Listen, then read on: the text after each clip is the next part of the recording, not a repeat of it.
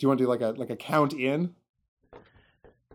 Okay, I'll start at 36, and when I get to 0, You we will started be 36? Why are you starting at 36? Well, you can talk about films with a philosopher's zeal, or measure them all by box office appeal. But for once in your life,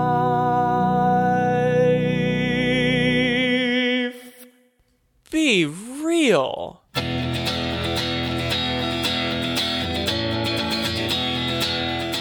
Hey everyone, welcome to the inaugural episode of Be Real, guys. It's That's a film. it. That's it. It's a film podcast. I'm Chance Solon Pfeiffer, And I'm Noah Ballard. and we're gonna talk some movies at you. Chance and I were pretty inspired. We were just talking about this before we started recording. We were pretty inspired by the fact that, a lot of movies, they get like critical praise, or they're like, oh, it's a huge box office success. But no one's really telling you, like, is the movie good? Right. So, Like answering that question verbatim. And really, there's only there's only 4 answers to that question. And Chance, tell us what those 4 options are. Well, the 4 options for whether or not a movie can be good, a movie can be good-bad, it can be bad, or it can be bad-good. I guess the perennial examples, we like to say that The Departed is a good movie. It's both entertaining and it's well-made, well-written, what have you. So the first evaluator refers to... It's the watchability juxtaposed with how how you feel about yourself leaving the theater, as far as like, did I just do something stupid or did I watch something great? Right. Quality is first, and watchability is second. So The Departed is good. We like to say that I like to say that Schindler's List is good-bad because, like, I definitely gave you that example. What did you say was the ultimate good-bad movie the other day, though? Was it Legally Blonde? No, you said it was the ultimate high-quality, horrible watchability movie. Do you remember this? Requiem for a Dream. That's right. Yep, there you go. Yeah, Requiem for a Dream. Like, that's just not a movie that you need to like watch more than ever. Like, you don't have to watch it. You know what? You watch the trailer. You listen to like some violins play. Like, they listen to the Kronos Quartet like do their thing for a little while. That's it. Yeah. You don't need that. Bad is poor in both qualities. And bad Like good. White Chicks. Like White Chicks is a fine example. Bad good. Noah, do you want to provide some examples of what a bad good movie? Explain that one to me. I like to say it's like Big Trouble in Little China. Like a movie that's like... Oh, it's so bad, but it's like very watchable. Yeah, obviously horrible, but you just have a hell of a time. Right. I'd have to say, both Escape from New York and L.A. Totally. Terrible films, but highly watchable. Legally Blonde. I'd throw that one out there. Back to Legally Blonde, huh? Yeah, I was thinking about that. Someone asked me the other day, like, what would like my biggest guilty pleasure movie is. If I'm watching TV on TBS or something, it's like, oh, is that Legally Blonde? I'll watch the whole thing. Do we want to talk about the theme that brings us here today? Well, why don't we establish our ethos a little bit more, Chance? Tell us what you do. You like professionally? Yeah, like what gives you the authority to like be doing this podcast? My parents have a Netflix subscription that I use, and then No, but you're an editor for an arts website. I am the managing editor for HereNebraska.org, which writes about Nebraska music, arts, and culture, and as well as some national stuff. So those Great. are sort of... That's all the ethos I was looking for. There you go. Those are my credentials. What about you, buddy? Right. I live in Brooklyn, so I can say whatever I want about anything. You're an asshole. Thank you. Anything else? Say what you actually do. Yeah. Well, I'm a literary agent, so I feel like I spend a lot of time at this company called Curtis Brown, and I feel like it makes me an expert on what makes a good story. So there you go. So what's the theme that brings us here today, Chance? The thing that brings us here today, we watched 3 movies based around the topic of protecting the president in the face of assassination, basically, I would say. Is that so fair? We picked what we felt were the 3 most iconic examples of this. Is that what we did? That's what I did. Well, the first one is definitely iconic. I'm totally down with the first one. In the Line of Fire, the 1993 Clint Eastwood, starring Clint Eastwood, Wolfgang Peterson movie. The second... Right. Murder at 1600, Wesley Snipes, Diane Lane. What year was that one, Chance? 97. And Dwight Little directed that. You might know him from nothing else. And then the third, Roland Emmerich's White House Down from 2013. Why is that not an iconic film? I mean, it came out recently, pretty ubiquitous, I would say. It was very ubiquitous. It did great at the box office. I just felt like, and Chance is right now going to make the case that like Air Force One should have been on this list, and he's wrong. I'm not going to. I'm not going to. A movie about protecting the president. Well, we wanted movies that intimately involved the Secret Service, and Harrison Ford is basically his own Secret Service in that movie. No. You can look at this like as metaphorically as you want, but the conceit was like people protecting the president, but the president is not really like a main character in most of these films, correct? True. Yeah, that's true. Except for White House Down. Except for one of 3. Right. But we also... But the protagonist of the film is Channing Tatum, who's not the president. Right, not President James Sawyer. Other movies we did not include The Sentinel because it's bad, and Olympus I've never seen that one. It's so shitty, and Olympus has fallen because it's just that's bad too. What a repulsive movie that is. Yeah, I just didn't want to have to think about that movie for longer than possible. Have you seen it? Oh, I have. It's horrible.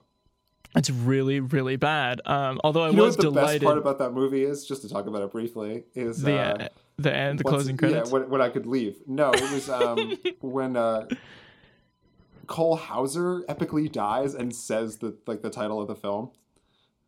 Oh yeah, that's the highlight of the film. But otherwise, it's a despicably violent, horrible movie. Well, which one should we start with? I think we got to start with In the Line of Fire.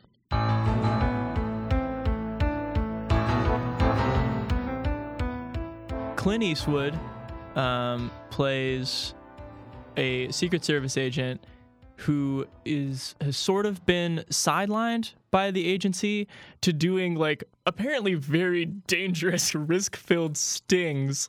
Well, he's now like an undercover operative. Yeah, exactly.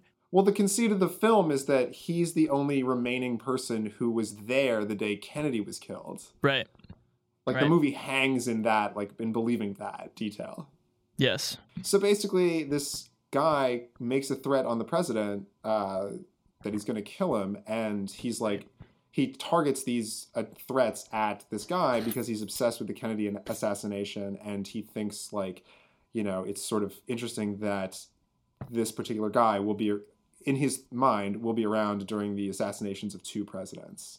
So like that's what the fantasy that this killer is trying to. And the killer is played by John Malkovich. Brilliantly, I would add. What do you see when you're in the dark and the demons come? I see you, Frank.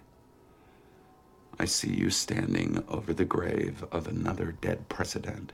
I have to say, like, the Kennedy backstory is just like, just thinking of that, for me, put this movie at, like, at least good, bad. Because, like, that's just interesting... bad, good. I mean, bad, good. Because it's just at least an interesting sort of conceit for a film. I would totally agree. Like, this, of the 3, like, this is definitely the only movie that really kind of, like, went to lengths to entrench itself in, like, a time or place. And that backstory was a huge part of that, which is kind of slowly revealed over a series of very tense phone conversations between Eastwood and Malkovich. Right. Yeah, it's not just like random bad guy and like random good guy and like let's put them into a situation together. Like the character development in this film, I mean, the characters turn out to be like despicable 90s cliches, but the attempt at characterization here is like pretty admirable. Yeah, absolutely. Just on a story level, not on like a PC by today's viewing level, though. Oh, definitely not. Does Some this of the segue some of the into exchanges. the fact that well, I wrote this one down. It says, highlight the one-sided misogynist relationship with Rene Russo. I have written down on that same subject, obnoxious and annoying equal extremely sexist. Because she's constantly like, Frank, you're so obnoxious. Like, what you mean is he's treating you terribly in a professional environment. Right. He doesn't think you're a serious like person at your job because you're a woman. Yeah, so... and then he bullies you into bed by the end of this film. That's 1993 for you, I guess. Yeah. Oh, and then, but that encounter creates like these incredible dialogue exchanges highlighted, and I wrote this one down too, with Clint Eastwood. They're talking about the killer, and they're talking about why he picked some like esoteric thing. And Clint Eastwood goes, he has what they call panache. And Rene Russo goes, do you mean panache? And he goes, yeah. Do you know what that means? And she's like, yeah, it means like style or something, or like flamboyance. And he's like, oh, because I had to look it up. Such a great line. Is Malkovich, can you think of a better example of like, I was trying to think about this, for a villain that has to, from afar, articulate to the protagonist a lot of like plans and ideas and things about himself that definitely like don't always line up. Can you think of anyone that like carries that? You mean as an actor or as in far as like another comparable film? I mean, I just think he did a really good job compared to like many comparable films. He's a pretty creepy motherfucker. I mean, absolutely. Even when he's playing a straight role, he's like pretty creepy. Like him and Man in the Iron Mask is like, yeah, I know you're trying to help this guy, but like, aren't you trying to also get him into bed, you weirdo? Yes. So he can't play not creepy. I just think like that role with like a sort of supervillain who just kind of has to rattle on about his motivations and stuff, like the actor has to like make up for the fact that those motivations like ultimately aren't going to make a lot of sense like when considered with like the entirety of what he's saying, and like you're totally just like on the hook with Malkovich. Are you saying that like his motivations don't make sense? I'm saying that I think like mostly they do, but like the amount of stuff he has to say, like the amount, like he goes on and on about playing a game with Frank at the same time as he goes on and on about how the world is like a nihilist place. And I feel like a true nihilist, like the first thing that goes for you is the importance of games. But the fact that he's just kind of like able to go on in a super creepy way about his rationale, like I'm willing to look past it. He's so good in this movie. Oh, he's incredible. You know who else is great? Clint Eastwood. Yeah, that's right. Yeah, he's you know from the start of this movie that he's just gonna like kick some ass. Like, so the film opens with they're like in what is like a bust of some kind, but they're playing like undercover. Yeah. And it goes to shit, and like Dermot Mulroney ends up with or Dylan McDermott, whatever, ends up with this paper or this plastic bag around his head. He's like asphyxiating, and there's like a gun out, and like Frank like pretends to like has to prove that he's gonna shoot him, and like it's a whole thing. And by the end, he just like looks after like killing two guys. Yeah. Goes, "You're under arrest," and then looks at like the main bad guy and goes, "And you're under arrest too." It's so good. The thing that struck me is like how much of this movie is based around the fact that like Clint is old, and it's 1993, and like he's in movies for a further 20 years. Like watching him like old man run around with his like trousers well past his navel. Well, that's like, the whole thing is like the idea that they would let this old fucking man like protect the president. Like he gets transferred from like, I don't even know what he was importing currency or something. Like that's the other responsibility of the Secret Service is to make sure the treasury stays like whatever safe. Yeah. And so counterfeiting is one of their things that they deal with. But yeah, going from like playing an old man to like being like one of like, I don't know, being a character that was also played by Channing Tatum. Yeah. Like is not, that took a lot of suspension of disbelief. Yeah. I've never seen a man run so much in a movie without ever moving his hips. Like, Right. it's just like calves flailing in the wind, like as he runs alongside motorcades and runs after John Malkovich, who also And is he like nearly passes out like 3 or 4 times in the film. yeah. Like that's a point of the film.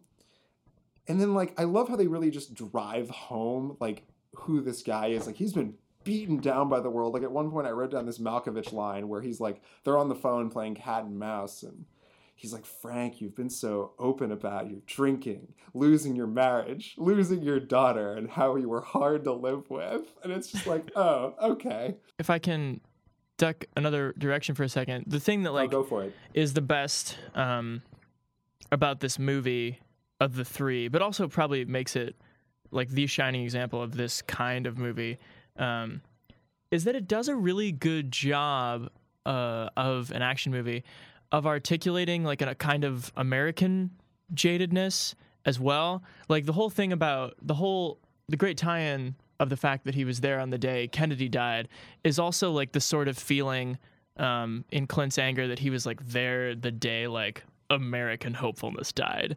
Right. Because the president in this movie is like pointless. He like you don't really know who he is. He's not a character at all. You really only interact with Fred Dalton Thompson as the chief of staff. Right. But he's really white bread, will say anything. The point is that he's very not Kennedy. He's not going to be like a famous president. Yeah.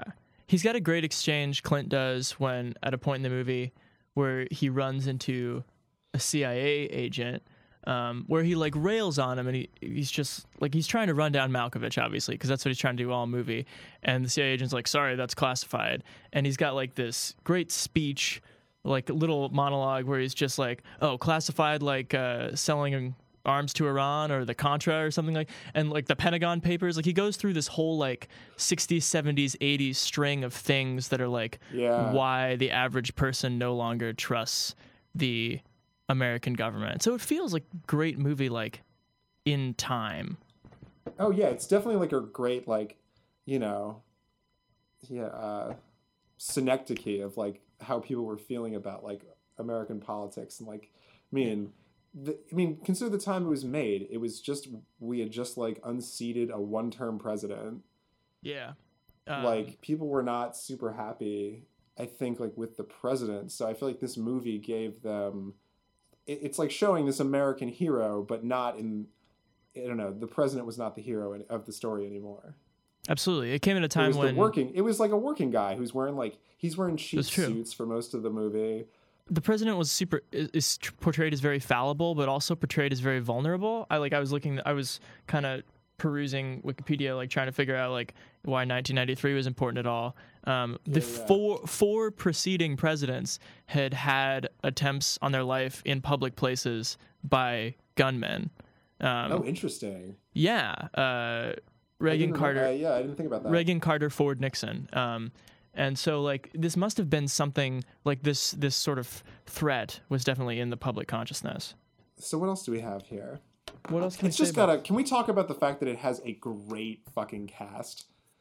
Oh, yeah. Of course we can. John Mahoney like, even is the lead Secret Service agent. The main dudes, but yeah, you got John Mahoney, Fraser's dad, and you've got Gary Cole. Gary Cole, incredible. Are we sure that shouldn't be the name of the podcast? Gary Cole, pause for emphasis, incredible. Well, I try to like do this podcast as if I were calling like a sporting event, like as few words as possible. Just Gary Cole, incredible. You don't need reasons. Yeah. Rene Russo's great in this movie. I'm pretty glad though. I think the weakest part of this movie, acting wise, Dylan McDermott. Oh yeah, for sure. I would say both acting wise and the fact that he's such a wet blanket. Oh yeah.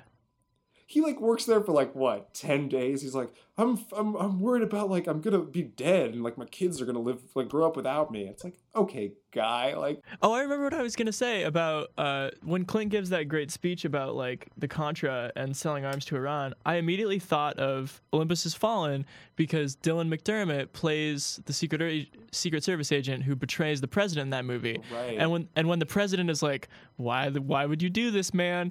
Dylan McDermott like kind of like eats his breath and like he's just like globalization, Wall Street, and it just doesn't make any fucking sense. But this movie has that same like scene in a way that like makes perfect contextual sense. Well, maybe that's a good segue too to talk about the next film. Yeah, which I think we should do The White House Down. Freeze! I said freeze! Shoot him! No, don't shoot him!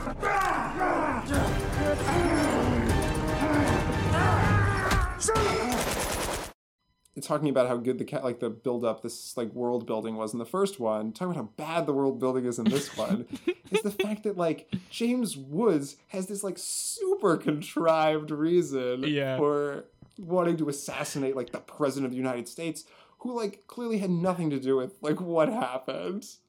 I didn't know anything about the supporting cast in this movie, and as soon as I saw James Woods' name in the credits, I turned to my girlfriend Sarah and said, like, if James Woods doesn't betray the president in this movie, like, you can have all of my possessions. I'll eat my hat. And then it was so funny because when he's like hustling, the president is Jamie Foxx, by the way, who's like a very clear sort of candidate Obama proxy. But when he's like hustling him to the shelter, Sarah's just like, I don't really know if he is gonna do it. And then like 30 seconds later, James Woods kills all of the people closest to him. Roland Emmerich is such a shitty director because like sometimes he picks like very stupid but very like believable like careers or like motivations for his characters. Like I mean, one of my favorite films that Chance will disagree with is Independence Day for this reason. Like it's a nonsense movie, but I think like the epitome of just like, I think it's good, but we'll talk about that later. Yeah, but but I think for this one, he like, it was all the trappings of like a Roland Emmerich film, but it just like didn't add up to like something about, you know, the other more successful Roland Emmerich films. Like he likes to play with the father, like looking for his kids kind of thing. And like doing it to protect his kids. Like that's basically the whole setup of The Patriot, which is also a Roland Emmerich film. And Day After Tomorrow has Dennis Quaid Day After Tomorrow, Dennis Quaid goes to look for Jake Gyllenhaal. Yeah, it's like that's a pretty easy. And then Channing Tatum in this film, he works for the DC Metro, so he protects congressmen, but he wants to be on the Secret Service. And so he goes in for an interview the same day in the White House, the same day that the White House gets attacked by terrorists or whatever. And he also uses that opportunity to like bring his daughter, who's like weirdly obsessed with American politics and like American history, which is like the dumbest character thing. The antagonists in this movie are just kind of a group of mercenaries led by Jason Clarke, who you might know from Zero Dark 30, Dawn of the Planet of the Apes. And remind me what his beef like is, or are they just like hired guns? It's a little. His beef is similar to Malkovich's beef in that like he was. Aren't they like they're ex-soldiers, aren't they? Well, like a classified operative, who's like super like undercover operation was shut down by Jamie Foxx, who's like a super idealistic peacekeeping president. Right. And then he's super pissed. My favorite, a quick aside, Jimmy Simpson is the hacker. Jimmy Simpson, who plays Liam McPoyle on It's Always Sunny, and also the hacker in House of Cards. Wait, who is he in House of Cards? Oh, the hacker. Yeah. He is like in a different movie. Like it's not clear why he's there, but like he just keeps saying his own name. Well, I kind of feel that way about him in House of Cards too. I feel like he just operates. It's true. And even that, like didn't he have like a 1 or 2 episode arc in Party Down? He was like the rock star one who episode wanted to arc. be. He played like a Marilyn Manson guy. And he wanted to know like what living like the common man was like. Yeah. Oh, and there's that weird moment where he like answers the phone. He's like, "Hello," you remember that? He's basically Theo, the hacker in Die Hard, if like Theo was in his own movie, like 2-minute long movie that doesn't connect to the plot. Right. Yeah. Every once in a while, the main narrative of the film is cut up by these like sort of interesting art films about a guy trapped in a room by himself. Yeah, listening to Beethoven, and just like, kind of just like pressing random ass keys on a keyboard and somehow like breaking down the U.S. government. But you like this movie? Like I remember. I Don't think you? this is like a pretty. You have an I affinity think this for is a it. pretty charm. I would argue that In the Line of Fire is like a good movie, but I think this one's on the more positive end of like, what is it? Bad good? Yes. Like I think it's close to being good, but it's mostly bad good. Yeah. So like, I mean, the story itself is like very contrived, but like there's a lot of action and there's a lot of like tension in there that's like pretty entertaining, I'd say. I like that the cast is all in how fun and dumb it's gonna be. Yeah. No one's like, everyone's playing it's like very straight.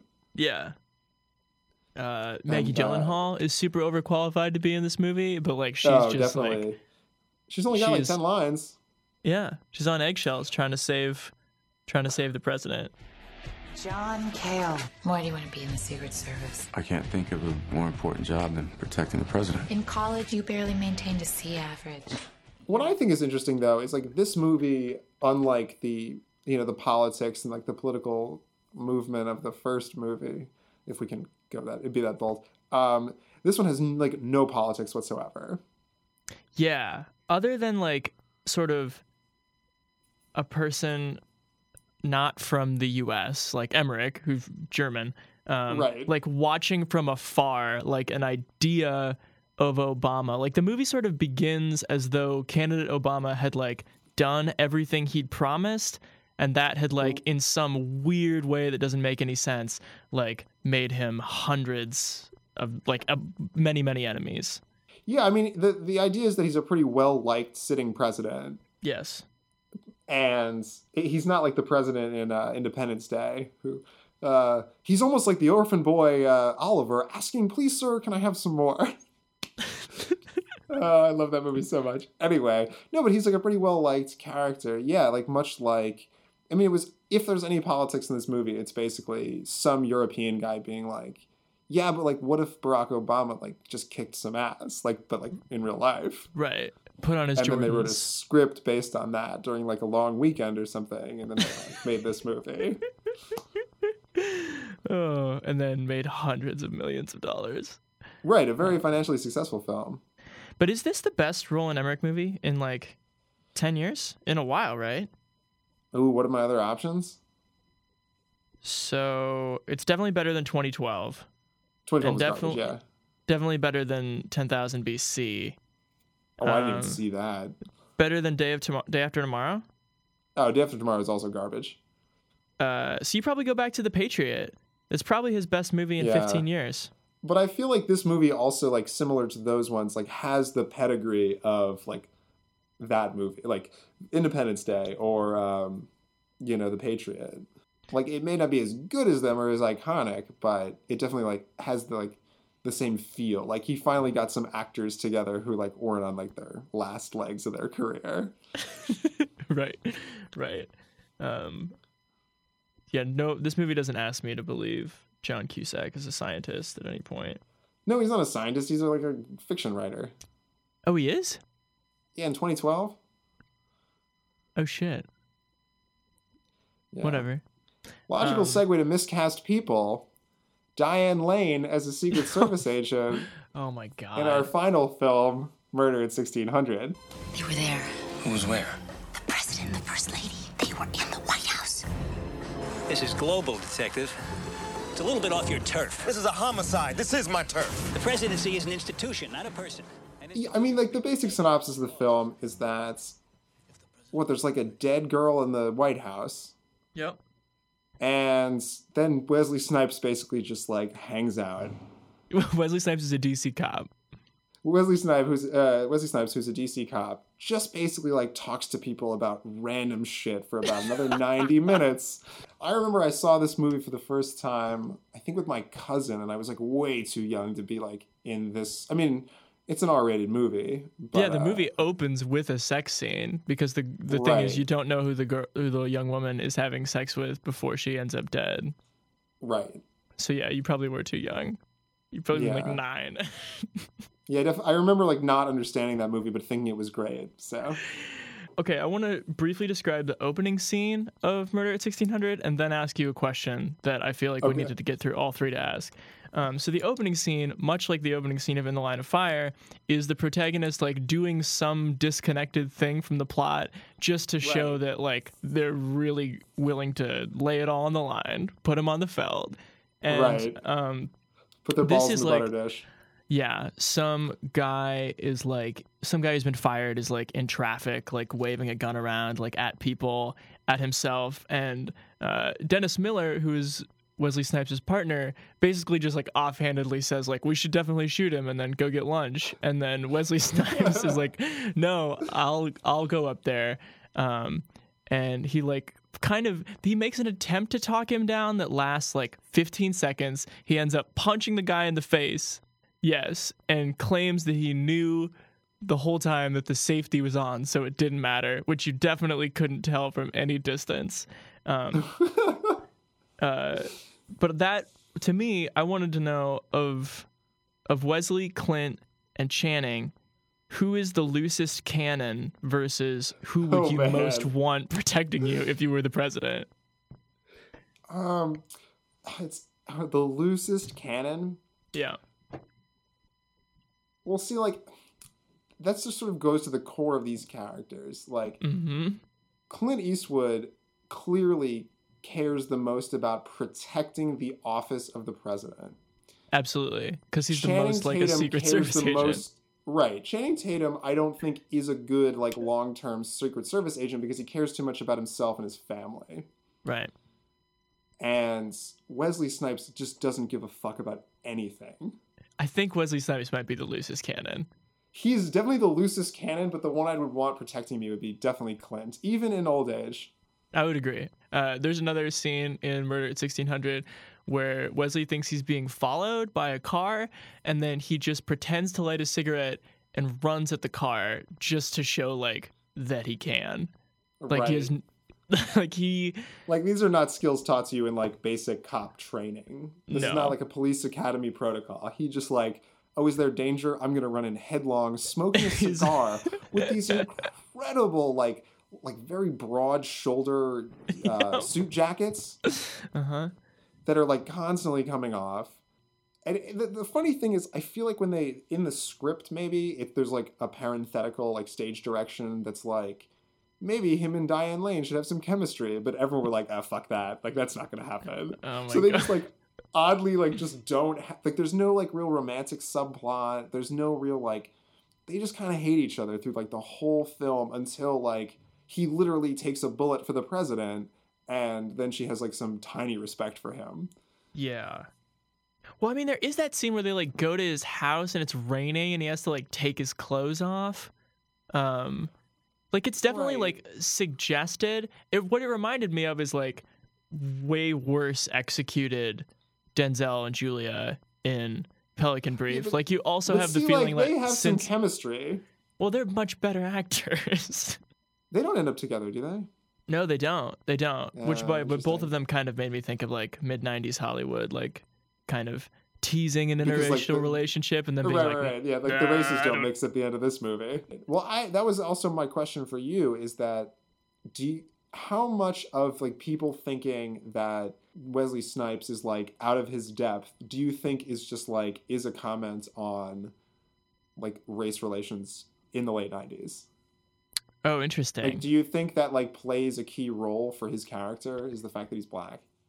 But yeah, Wesley Snipes just like kicks... I'm just trying to figure out the politics of this movie.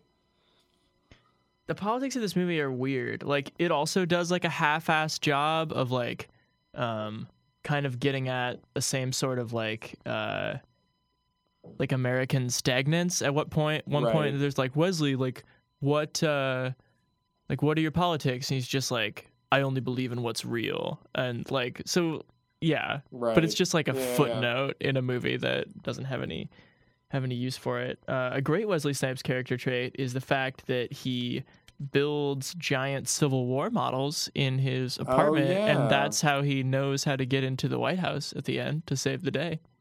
That's great. Yeah. That's also like another House of Cards like plot point. Absolutely. I just want to talk about Dennis Miller for a minute and how like he clearly like signed his role in the movie feels very weird to me. Like he signed up to do this movie and then had like a schedule conflict come up like way later. And so they just like incapacitated him without killing him and decided that like he'd still be the third build character. And doesn't he like get injured in like a really strange fashion? I'm blanking on it. No, he's not. That's the thing that's even weirder about it, is he's beat for beat with Wesley at the beginning. Right. And then essentially is just like calls him up every third day as he's running from helicopters and like trying not to be like put to death by the FBI. He just like rings him up and is just like, hey, I found that thing you wanted in our database. Like, see you later, you son of a bitch. Like little shit talk, and he's out. But how does he get injured? I just forget. At the end, when they're trying to get into the White House, a guy that's right. shoots him in the tunnels below the president's palace. Interesting. Yeah. God, So what would you call this movie? This one is the closest to bad, I think. Like I definitely like still enjoyed it because it's enjoyable to watch like Wesley Snipes just be an insane person, but like the script, soundtrack, shooting, story, everything, like this movie's really not very good. But it has like that kind of nice like 90s action movie patina on it, doesn't it? Well, I mean, like it just has like the trappings of like a very simple like 90s action movie. Like, I mean, like it's sort of, I would say like, and this is a movie we always reference, but it's pretty much on par with like a movie like The Negotiator. Like it has all the trappings of a narrative, and like there are characters with like bizarre backstories, and then like Samuel L. Jackson just losing his mind, and then like Kevin Spacey playing the straight guy. And I think it delivers. Do you think you don't think it delivers? No, like I didn't not enjoy watching it, but like it's one of those. It didn't deliver all the way. Like in the last like 30 minutes, I was just kind of like, I'm about ready to be done with this like clarinet score and Wesley Snipes running around in the dark of the sewers. Yeah. Okay. Well, because it also doesn't like, again with The Negotiator, like those movies are really enjoyable because like at the very least, like you have a couple good actors like shouldering like a whole filled plot. And this didn't really have that. Yeah, that was the thing too, is just like I think the one thing you can fault this movie for was, other than Wesley Snipes, who was just happy to have like a payday, I would assume, no one else like really like wants to be there. Totally. Absolutely. Yes, exactly. Like that's what I think separates it in entertainment from White House Down. It's like 100%. White House Down, clearly they paid them enough to make them look like they wanted to be there. Yeah. And this one, it was just like, I don't know. Like Diane Lane doesn't want to be there. Dennis Miller's Dennis Miller is happy to do anything. So you still think this one? I guess I can be convinced that this is a bad. I just don't. I don't think this movie was very good. It's okay. I mean, it was one of the first R-rated movies I saw, so I think it has a special place in my heart. But totally, I think I can agree with you, the fact that it's more nostalgia than quality that drives my love of this film. Dwight Little went on to direct such films as Halloween 4: Resurrection and Free Willy 2. Ooh, there you go. Yeah. So. He paid rent. So where does that leave us, Chance? I feel like this is the point where we talk about like how convenient like stamps.com is or something. Yeah, never go to the post office. No, you can just stay home and like print out shit or something. Yeah. I don't know how it works. They're not actually endorsing the show. I wish though. Maybe we can get a sponsor. That'd be cool. Curtis Brown? I doubt it. Okay. Well, Chance, this has been such a pleasure. Absolutely, man. The pleasure has been mine. We should do this again real soon. All right, ladies and gentlemen, this has been... Wait, did we land on Be Real Guy or Be Real Guys? Plural. Okay, this has been Be Real Guys.